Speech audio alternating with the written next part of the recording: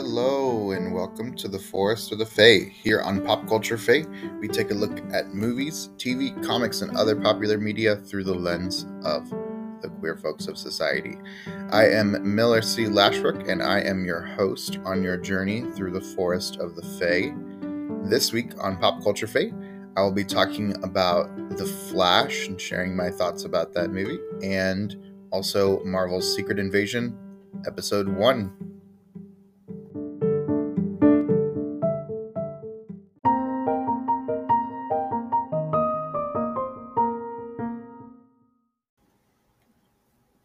Alrighty, this is Faye News. In this segment, I'll cover this week's big entertainment news that caught my eye.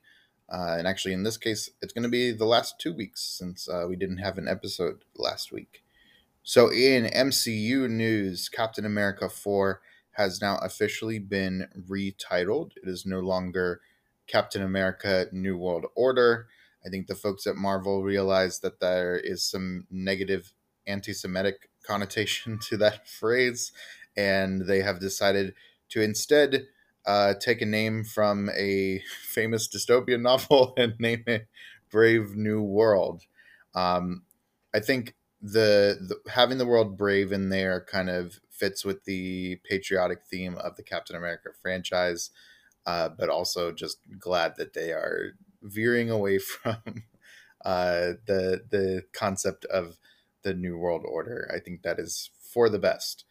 Um, Also, just I think they just want a title that screams this is a new era for Captain America and a new era for the MCU world. I think a lot of this is probably going to kind of spin out of the politics that we've seen in past MCU projects in Phase 4, like uh, Black Panther, Wakanda Forever, like Falcon and the Winter Soldier, and like we're seeing in Secret Invasion. We also got some movie date changes over the past couple weeks. Now, a lot of these date changes are movies getting pushed back. I think a lot of that is to do with the writer's strike. Right now, everything is kind of uncertain. So I would just say take all of these dates with a grain of salt because they could possibly change again. uh, we had Deadpool 3 moved up. I think that was the only one that moved closer to May 3rd, 2024. So that's less than a year away. Captain America Brave New World is now slated for August 26, 2024. Thunderbolts is now slated for December 20th, 2024. Blade is now slated for February 14th, 2025. Take a drink, Blake. Got delayed again. Fantastic Four got delayed to May 2nd, 2025.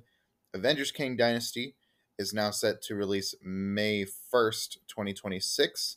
And Avengers Secret Wars is now slated to release May 7th, 2027. I will be in my 30s when that movie comes out. It is so far away. So those are all new release dates. Like I said, I would anticipate some of those getting pushed back even more as the writer strike continues, as studios refuse to negotiate with creatives, anticipate further delays. In other MCU news, the distribution rights for Hulk movies reverted back to Disney. So the Incredible Hulk was added to Disney Plus, and now a Hulk movie could be created by Marvel Studios without it having to be distributed by Universal Studios. So maybe we'll get an announcement for some kind of Hulk or Hulk Squad or Hulk family movie in the future. In Sony Marvel movie news, uh, obviously Spider Verse is doing very well at the box office. There have been talks about the third movie, Beyond the Spider Verse, getting pushed a little bit, but not too far next year. I'm guessing they want to make sure the animation is looking great for the end to this trilogy of movies.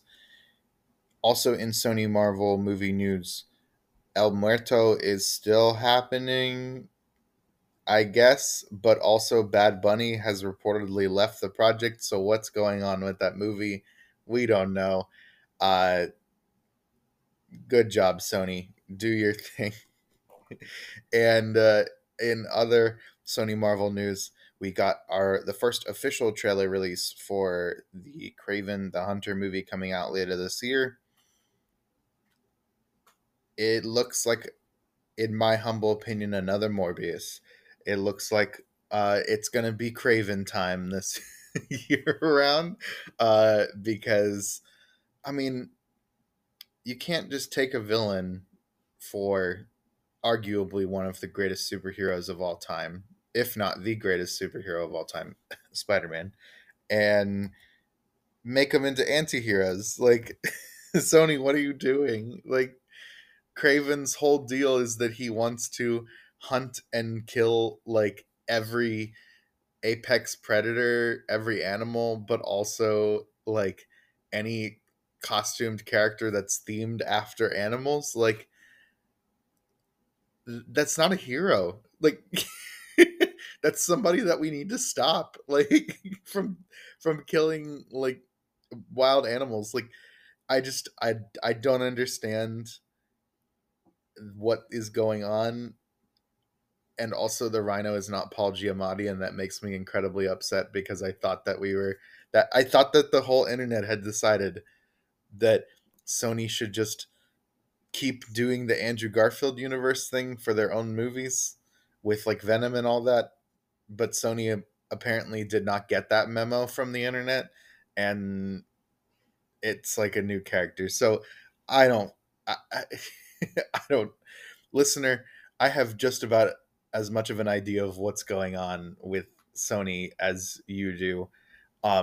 Also, remember, Madam Web is getting her own movie, and it's supposed to come out at some point this year, maybe question mark, or next year. Who knows anymore? The world is a strange place. In DC news, The Flash, the final movie of the DCEU, has officially hit theaters. The director of The Flash, Andy Muschietti, has been announced to be directing Batman: Brave and the Bold, the first Batman movie under James Gunn. So James Gunn at least liked The Flash. um, Also in DC news, Harley Quinn season 4 has been given a premiere date of July 27th, so that's right around the corner. In Disney news, Pixar's Elemental has hit theaters, and Pixar has released a trailer for their movie coming out in 2024 called Elio. In other movie news, Indiana Jones and the Dial of Destiny is coming out this coming weekend, and the Avatar sequels have gotten dates. So if you thought that the Secret Wars date was going to make you feel like you're going to be real old, listen to these dates. Avatar 3 is releasing December 19th, 2025. That's actually not that far away. Avatar 4 is releasing December 21st, 2029. And Avatar 5 is set to release December 19th, 2031. That date doesn't even sound real. Like, I feel like the world might implode before we get to that date. Like, the I my brain just can't even fathom something that far away, other than like, what yeah, my brain cannot fathom a date that far away. That's literally 8 years from now. Um yeah, in TV news. Okay, let's take a breath real quick before we talk about this. Grease, Rise of the Pink Ladies, and Star Trek Prodigy have both been canceled after their first season. So that is not unusual, right? Plenty of shows have a season, not a lot of people watch them, and then they get canceled.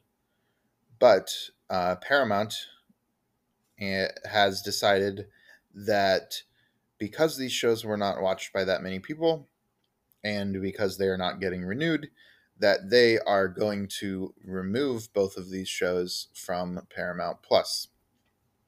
Now, the important thing to know about this is that these shows only exist on Paramount Plus. They do not exist anywhere else, right? Obviously, Paramount will not I hope not delete the files of these shows, right? Like that they will physically exist on a like saved somewhere on a hard drive, I'm sure. Um, Also, I'm sure these shows exist on someone's hard drive out there on the pirate seas, if you understand what I'm saying. Um, the on the waves of the Pirate Bay. Um, but the idea that hundreds or thousands of people can work really hard on a show, and not just a random show, right? Both of these shows have connections to existing things that people care about, right? Star Trek has a huge fandom, and Grease is like one of the most beloved movie musicals of all time. And so you have both of these shows that have fans, like people did watch these. It's not like they had a net zero watch count on the shows. I'm sure there are fans of these. I mean, I know there's people who have watched these shows, and they aren't they're potentially not going to be available anywhere. And my brain just can't wrap around the business of that, right? Like, how can that be good business? You have an audience for these shows, even if it's small, right? At least put them somewhere for people to watch and pay you money to watch them, right? You made them, you might as well make some money off of them. And so I really hope that in all these contract renegotiations with the different guilds, like the Writers Guild of America, that they can work out something where these studios and streaming services are not allowed to remove shows without the show existing somewhere else, even if that means they're going to an ad supported service like Freevee or Fubo or whatever those services are called, or it goes to a um, a purchasing library like iTunes or like Amazon, where you can purchase things by the episode or by a season, right? Then at the very least, people who like these shows, even if that's only a couple hundred people, right, they can have access to something that they enjoy and they care about. Also, so that the people who worked on these shows can have proof for their resume, right? Think about all the people who spent hours working on these shows who need these shows to get their next gig, right? They need proof that they worked on this show so that they can say, "Hey, look at this animation I did for Star Trek Prodigy. Please hire me for like the next Airbender show or movie, or please hire me for to work at Pixar," right? Like the I think a lot of times fandom can get so wrapped up in like the fan implications of things that we even just forget to think about how like people's livelihoods are at stake with these with shows and movies, because these are jobs that people are working, right? And this is hard work that hundreds of people have put in to create these things, and potentially um, that's going to go away because Paramount has just decided they don't want to take up a little space on their server anymore for it, right? So um, it's it's not great, and I don't even know what to do, right? Like people can shout and scream on Twitter all they want, but it really seems like these bigger companies, like they're not listening, and they may not care, right? And so um, put your money where you can, right? Um, and even then, it's like, what am I like? How do we even do that, right? Because there's no. Oh, it's tough, right? If I mean, buy merch for these shows. I don't know, like and even that's not a perfect like uh, solution to the problem. Yeah, get mad, be loud, and when you can talk with your money, I guess is what I'll say. But I feel like people are already doing that. So yeah, it's just sad. Hopefully the studios at least think about the fact that they could make a little bit of money by putting this on like iTunes or something. In other TV, to move on, because I don't want to keep talking about that like sad state of affairs for entertainment. To move on in other TV news, Good Omens season 2 premieres July 28th, so that show is right around the corner. So we're getting that, and we are getting Harley Quinn and What We Do in the Shadows all in late July. So time to laugh a lot at the end of summer. In gaming news, we had a Nintendo Direct this week. There were a lot of, per usual with Nintendo Directs, we get a lot of kind of like third party, like smaller indie game announcements. Um, there are definitely a lot of those, but kind of the big takeaways for me, we started with a trailer for the DLC for Pokemon Scarlet and Violet. Not a lot of new stuff was in that trailer. We didn't even get specific dates yet still for the two different parts of the DLC. It's still fall for part one and winter for part two. So I don't know when that's coming. My biggest takeaway from that trailer was that we saw a Sentret in the trailer for like 2 seconds, which means that I can have a Furret in Pokemon Scarlet and Violet. And as an owner of 3 ferrets, I'm very happy about that. Also, Shiny Ferret is pink and super adorable. Other games, back to the Nintendo Direct though, other games that were announced, they are doing a remake for Super Mario RPG, the SNES game for the Switch. It looks super adorable. I like the little tiny like chibi Mario for it. I am a little. I never played that game. It's a little before my time, and so I'm excited. I like all the Mario RPGs that I have played, so I'm excited to play that one for the first time on the Switch. Also, the next 2D side-scrolling platforming Mario game was announced with Super Mario Brothers Wonder. Um, Biggest takeaway: Elephant Mario is super adorable. He eats like an elephant apple and becomes an elephant version of himself wearing his little outfit, and he's so cute. I like the 2D side scrolling Mario games a lot, and so I'll definitely get this. They most of the time still have couch co op, which more games need couch co op. Please, gaming companies, if you're listening to my podcast, please make more games with couch co op. Uh, and it looks like this one is going to have couch co op, and Daisy is going to be a playable character. I've been wanting her to be a playable character in a 2D Mario game for a really long time because she's my favorite of the Mario princesses, and so I'm happy about that. Speaking of Mario princesses, Peach is getting her own game. We didn't get a name for the game, but it looks like it's going to be kind of like theater or ballet themed in some kind of way, like Peach was on a stage. And so that's really exciting. That's definitely something I'll probably pick up because I'm gay and Peach, like those things go together. So that'll be fun. And yeah, other games were announced, other games are coming. They focused on Pikmin 4 a lot in it because that's kind of their next big title coming up.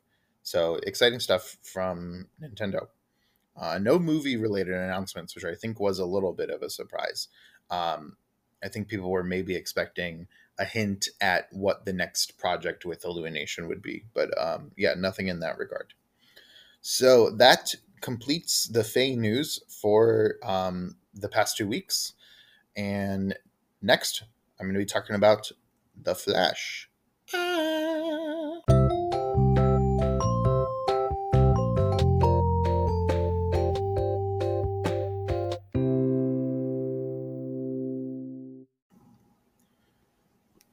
Alrighty, so I wanted to take part of this episode to talk about my thoughts on The Flash. Not only because I enjoyed the movie and I just want to talk about it, and I think more people should see it, but also because it's kind of a big deal. It's the last movie of the Snyderverse, the DCEU, whatever we want to call it, right? Um,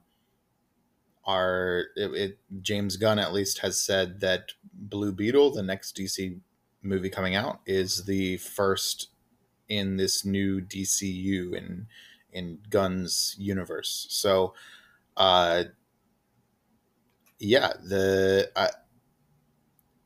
I don't know. I don't have a lot of in depth thoughts on the specifics. I mean, it's basically a movie adaptation of the Flashpoint storyline. There and obviously things are different there, right? With any movie adaptation, things aren't going to be the same, um, and the circumstances of the universe are different. And as we're seeing with Secret Invasion, right? You can't really do um, a big comic book crossover event with every movie, right? Like, not everything can be Endgame, budget wise, but also just in terms of scope and scale. Not every movie needs to be like Avengers Endgame, and so I think a lot of people are coming into some of these comic book product projects. I'll get back around to the Flash in a second. With these big expectations from these comic book crossovers that are getting adapted, and wanting that same kind of scope and scale, but not willing to meet the project on its level, right? Based on things they've seen in trailers and all of that, right? I don't think anybody I don't think it would be realistic for anybody to go into this Flash movie thinking that they were going to get the scope and scale of the Flashpoint comic, where you had things happening with, like Aquaman and Wonder Woman, and a war between Themyscira and Atlantis, and you have all these different alternate universe versions of characters like Shazam, and we have like the Thomas Wayne Batman, right? Like, we that's just not a realistic expectation for this movie based on the ad campaign. But also, I don't think it's a realistic expectation for the DC EU at all, right? That we haven't gotten to that kind of scale of thing with a DC movie yet. Maybe one day, right? Um, but that being said, taking the movie as it is, right, taking it for what has been made by the creative team, I think we have a fun Flash movie. I don't think this feels like a CW episode. Whoever's saying that online is has either never watched the stuff on the CW in earnest, or they are watching that stuff with some real rose-colored glasses. Uh, because the quality of this movie is way more than, even just in like how much money was spent on this movie, is way better than a CW episode. But also the acting is way better than the acting in a CW show.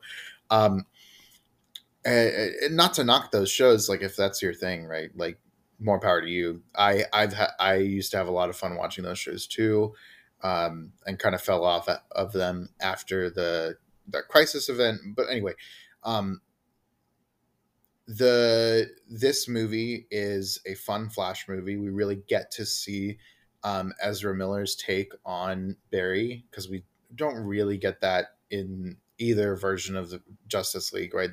Those movies are way more about Bruce and Clark, really, than they are about Barry as a character.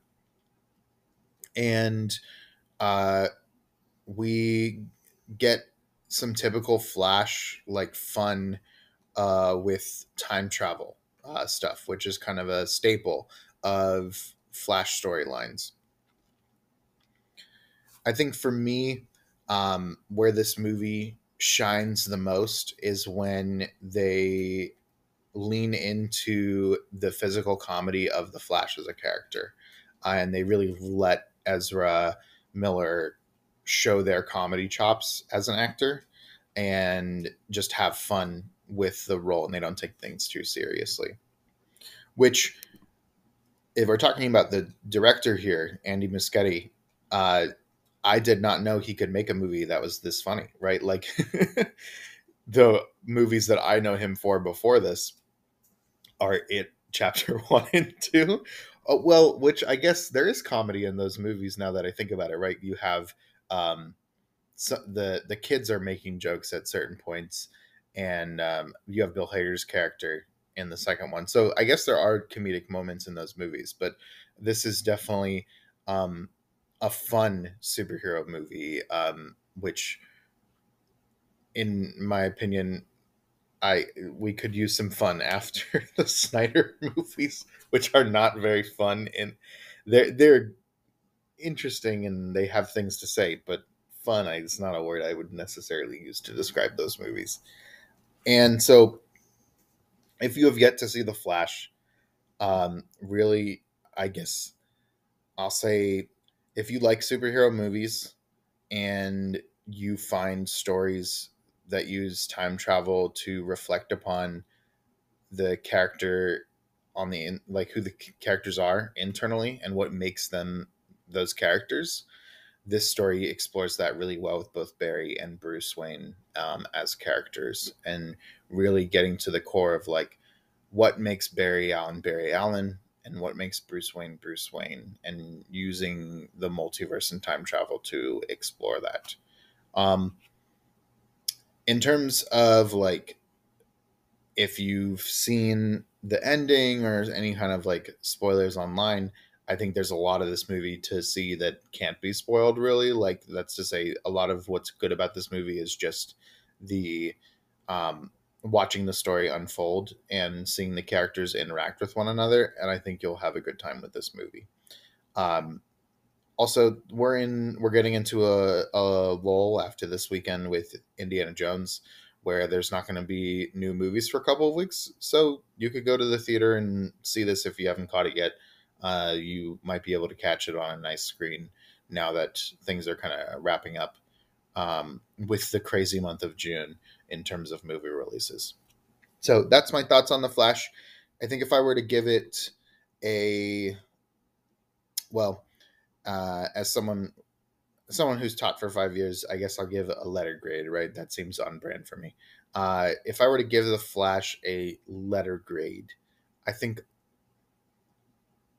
a B, like a solid B, is a fair grade. Maybe we're looking at like close to a B minus. No, no, I think a solid B is a fair grade for this movie. I think it's a lot of fun. It's not like a perfect superhero movie. It's not doing anything like new or groundbreaking, but it's a good time. Yeah.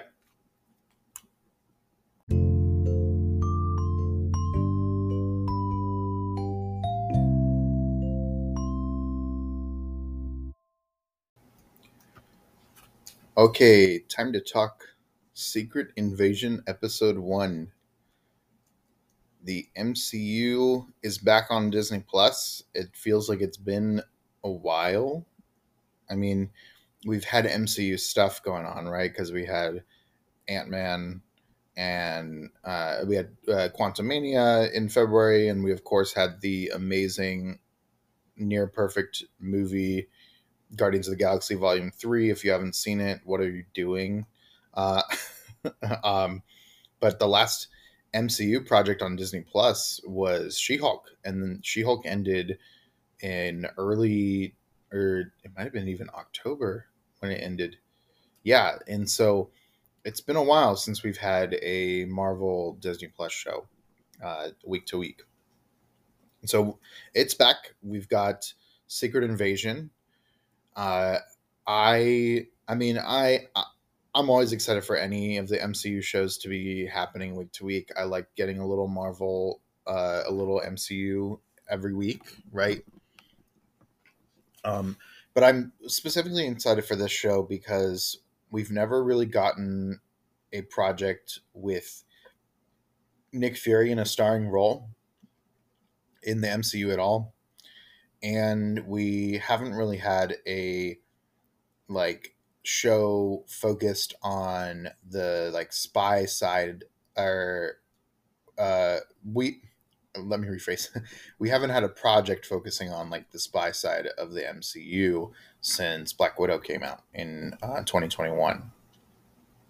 So we definitely have some ground to explore, right? Because the timeline hasn't stopped progressing for the MCU. So things have changed, and also Black Widow took place before Infinity War, so even then, like, right, there's a lot of spy stuff to explore. In terms of, if you haven't watched the show yet, what do you need to rewatch, or what do you need to get a recap of to kind of remember going into this show? I would say just kind of knowing the political landscape of the MCU post Endgame is going to be important for this show. So, having watched Falcon and the Winter Soldier is probably a good idea before watching this show, right?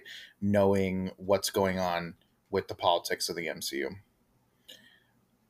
We know that Everett Ross is a part of the show in some capacity, so maybe having watched both Black Panther movies will be a good idea. And in terms of thematic similarities, it seems like Civil War, Winter Soldier, and Black Widow are the projects that are the most similar thematically to this one. So those might be worth rewatching as well. And then narrative wise, of course, you want to rewatch Captain Marvel, right? The Skrull are introduced in that movie, and they are the big draw here. So you want to know what's going on with them. You want to know who the Skrull are, and specifically, you want the introduction to Talos as a character. He is a secondary protagonist, it seems like, at least so far in episode one, for the show, along with Nick Fury. And Nick Fury is one of the main characters of that movie too. So that movie does a lot setting up the plot here. In terms of my thoughts of the first episode overall, without going into any kind of spoilers, because if you haven't watched the first episode, you should probably watch it as soon as you can, because there is something that definitely happens in this episode which could get spoiled for you online. Um, but without spoilers, I'll say I really enjoyed this first episode. I think it sets the tone for this series really well.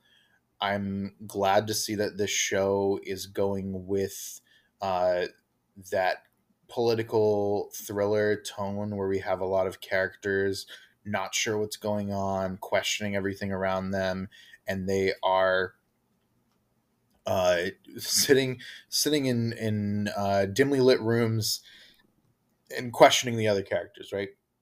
Kind of a staple of political thrillers as a genre.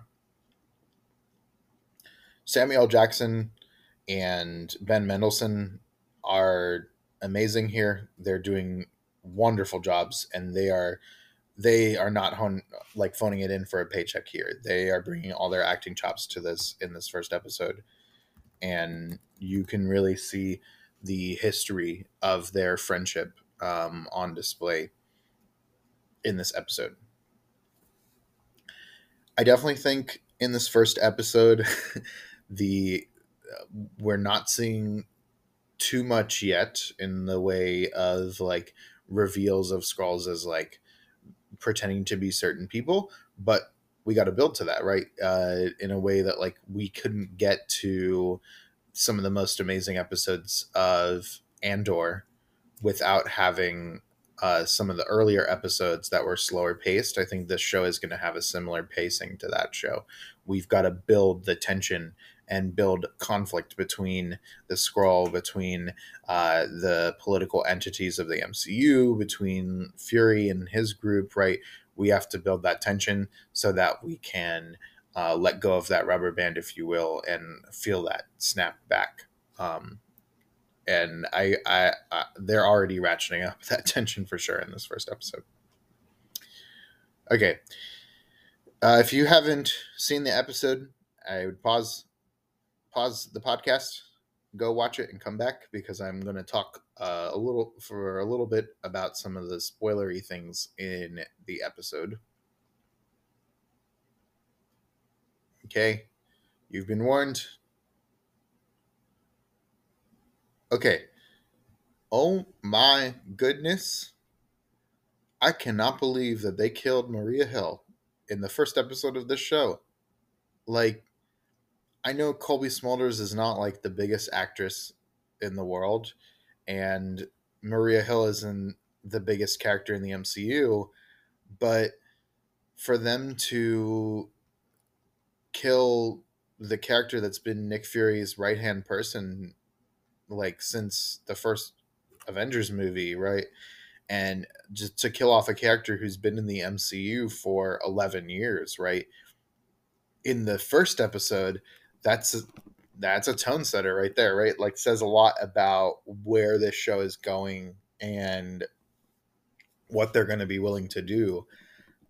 That tells me that like we could get some, maybe not like, we're not going to see characters who aren't billed to be in the show die, but maybe we could get some interesting character deaths or reveals that people are Skrull, right? We open the episode with a Skrull disguised as Ross, and that sets the tone right away that of what we are in store for in the show. That we as audience members, along with Fury, need to constantly be questioning who is who, and whether or not someone is a Skrull, which I like. That's going to be the most exciting part of the show as these weeks go. Like us questioning everything we're seeing, right?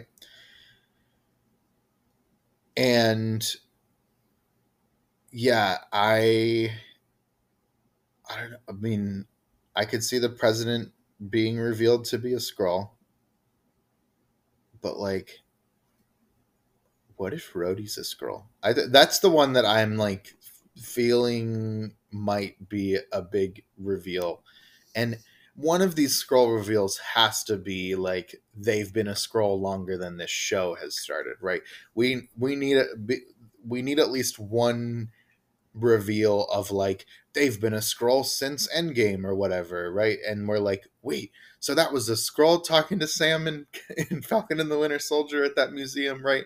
Or we have like a Skrull as the president, and that sets up things for like Captain America 4, right? Or we have the reveal that Fury has been a Skrull, right? Like that. That might be the obvious one, right? Since he's our main character, um, but also might make things weird because like we're supposed to be following him as a character. The thing that kind of was going through my head though, with like, oh my gosh, anybody could be a Skrull, is that we never see in this first episode Ben Mendelsohn not as Ben Mendelsohn. Like we never see Talos. I'll put this a different way. In the whole first episode, Talos looks like a human. And what is to stop another Skrull from looking like Talos's like Ben Mendelsohn human form? And so that could be an interesting wrinkle, right? Also, we're just supposed to go with the fact that Gia is Gia, right? Because Talos says that Gia is Gia, that Emilia Clarke is his daughter, but we don't see her as a Skrull either. So there's a lot of this like we are meant to believe certain things because characters tell them to other characters, or we overhear them as the audience that they are supposed to be fact. But we should, at least in a show like this, I feel like we should be questioning everything. And I think if we kind of go into each episode kind of questioning who is who, what is actually true, then uh, that's going to be a fun ride for these next 5 weeks as we watch this show. The the line at the beginning of the episode of like, oh, a world where information can't be trusted, does that sound so strange, right? I mean, definitely a shot at the real world, but also setting a tone setter for us, right? We should not trust all the information that we are being given, even if it's being given by um, through the lens of other characters, right? Just because Fury tells us that that is Talos does not mean that necessarily is Talos. Just because Talos has told us Gia is Gia does not mean we should necessarily believe that, right? And so there, I think questioning everything is going to make things more fun too, as a viewer for a show like this. So I'm excited. Also, I didn't mention her, but Olivia Colman is in the show, and she's amazing, just in general. But I really like what she's doing here. I like her being this like MI6 figure, um, like M from James Bond, from like 007 movies. Her being the British kind of counterpart to Nick Fury, um, and she's great, and I am excited to see more of her and what she does in this show. And so, yeah, I'm here for the next couple weeks with this, or the next 5 weeks with the show. I'm excited to see what happens. I'm excited to see what this also sets up for the MCU afterward, right? What happens from here, right? Are Skrulls going to be no longer a threat in the MCU, or is this going to set up them for something else in the future? I'll also be interested to see, is the Fury that we saw in the Marvels trailer actually Nick Fury? Like, that's a question that we could have too, right? Is that just a Skrull Fury? Is that Talos making people think Fury's still alive? If he, because he could be dead by the end of the show, who knows, right? Anything's possible with this show, and I'm enjoying it. So if you haven't watched it, give it a shot. Um, oh, I guess we could talk about the intro. Enough people have talked about it online. Um, the opening credits are AI generated. The director for all 6 episodes has revealed that. So um, I know a lot of people have issues with AI art, understandably so. And I think anybody who wants to use AI art to replace artists, that's not good. That's not good. That shouldn't be happening. However, if I don't know how to feel about it. I feel like I'm in like a middle ground. I'm not gonna completely 100% dismiss. I'm definitely not going to dismiss the whole show because of it, because it's just one part of it. Um, but I'm also not. I also don't want to dismiss the idea of using AI generated art as an artistic tool. Um, eh, eh, Without getting into the weeds of it, I think if someone, and we don't have the specifics of how they used the AI art, what program they used, and all of that for the show. I think if we had more clarification on that, it'd be easier to talk about this. We just know that they used some sort of AI generated art for the opening credits sequence, and we don't even know in what capacity, right? Um, but I think, like, let's say the creative sat down, they had concept art generated by real artists, right? And they fed that into the AI art program and nothing else, right? Or they fed in their artwork that's owned by Disney or by Marvel, right, into that. And then they wanted to specifically have artwork that looked like AI art to make a commentary about deception and about um, things not looking quite right or quite human. I think that is an interesting use of AI art to say something thematically with the show. And I think there's artistic merit in that. If it was a way to just get around paying people to make an opening credit sequence, that's not good. But like I said, we don't know in what capacity they used AI art for the opening credit sequence. We just know that it was used somehow. Without further clarification, I think arguing about it and talking about it so much, unless you are someone who is completely 100% like, I don't, you don't like any AI art being used at all, I think the argument is a little pointless without further information. And that's just my opinion. You could disagree with me all you want. That's the beauty of the internet. Everybody will disagree with you, right? But also, that's just the beauty of something this complex, right? In art, we all have our own stake in it. We all have our own different opinions on it. Because, and also, I'm not an artist, so I have a very different viewpoint than someone who does make art. And that is important to remember too. My opinion is not like the most important by any means in this conversation. Whereas as a writer, I've definitely got some opinions to say about AI generated writing.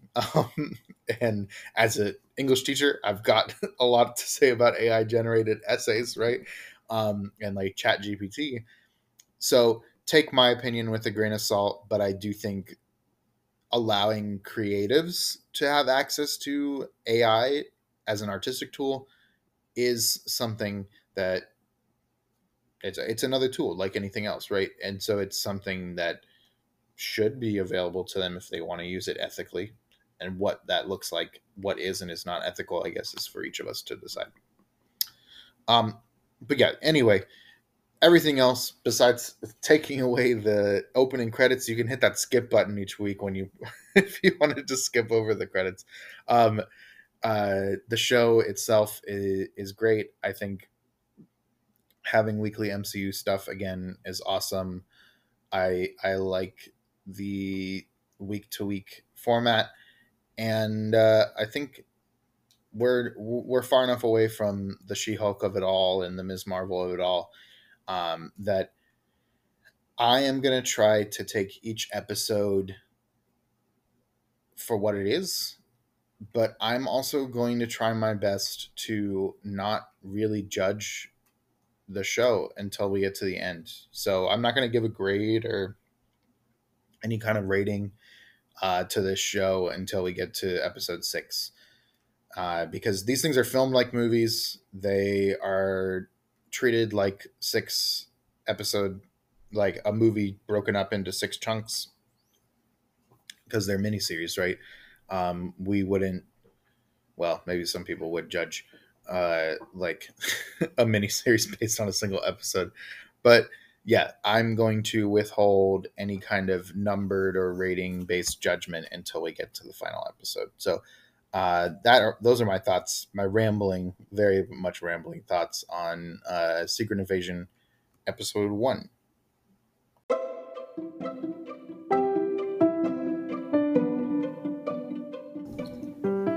Alrighty, thank you for joining me today as I talked about DC's The Flash and Marvel's Secret Invasion episode 1. If you're listening and enjoying the podcast, please give it a review on your podcasting platform of choice. Also, if you have a friend who would like the podcast, make sure to share it with them to grow our little community here. Once again, I am Miller C. Lashbrook. You can find me on Twitter at Mill C. Lashbrook, on Instagram at Miller C. Lashbrook, and for more Pop Culture Fae, you can head to my website, popculturefae.com, for blog posts and more content. I hope that you have a fantastic day, and I hope to find you the next time you wander into the forest of Pop Culture Fae.